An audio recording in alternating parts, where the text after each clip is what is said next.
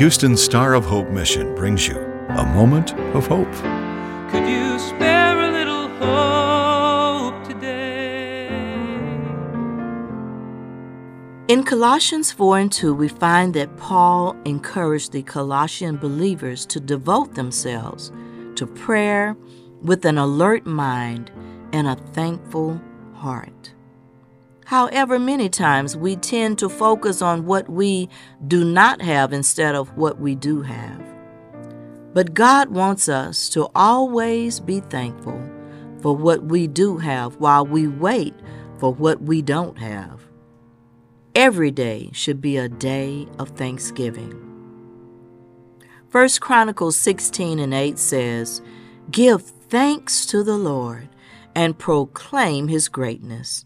Let the whole world know what He has done." Here again, we are encouraged to not focus on what we have not seen God do for us yet, but what we have seen Him do. At any given time in our lives, if we have trusted God at any time, we have seen Him work things out for us in so many ways. If you were once sick, you can be thankful that you are well now. If you were once in a financial crisis, you can be thankful that you are no longer dealing with that crisis. Or maybe you once had a relationship that was strained, but now you can be thankful for God mending that relationship, or sometimes even removing that relationship. Even for the things you don't have right now, you can still be thankful that after you have prayed and prayed, at some point God will bring to pass what you have been hoping for as long as you have prayed in His will. So go on and thank God in advance. Show God that you know how to exercise your faith in Him by believing without seeing. This may bring some people to ask this question: what about the times when I fasted and prayed for something to happen, but God did not give me what I prayed for? I am so glad you asked this question. The answer remains still that a thankful heart is required.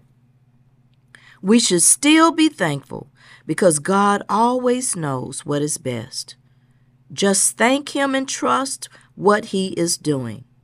Sometimes God will not give us what we have asked for because it is just not in His plan. Brothers and sisters, there is always something to be thankful for. And in any situation, it is God's will that we rejoice, pray continually, and give thanks in all circumstances, according to 1 Thessalonians 5, verses 16 to 18. Because no situation is allowed to be a situation unless God allows it. So in all circumstances, be thankful. This is Geneva Devon. A Moment of Hope is produced and presented by the Star of Hope mission, ending homelessness one life, one family at a time, by providing services to more than 1,000 homeless men, women, and children each day in Houston. Could you spare a little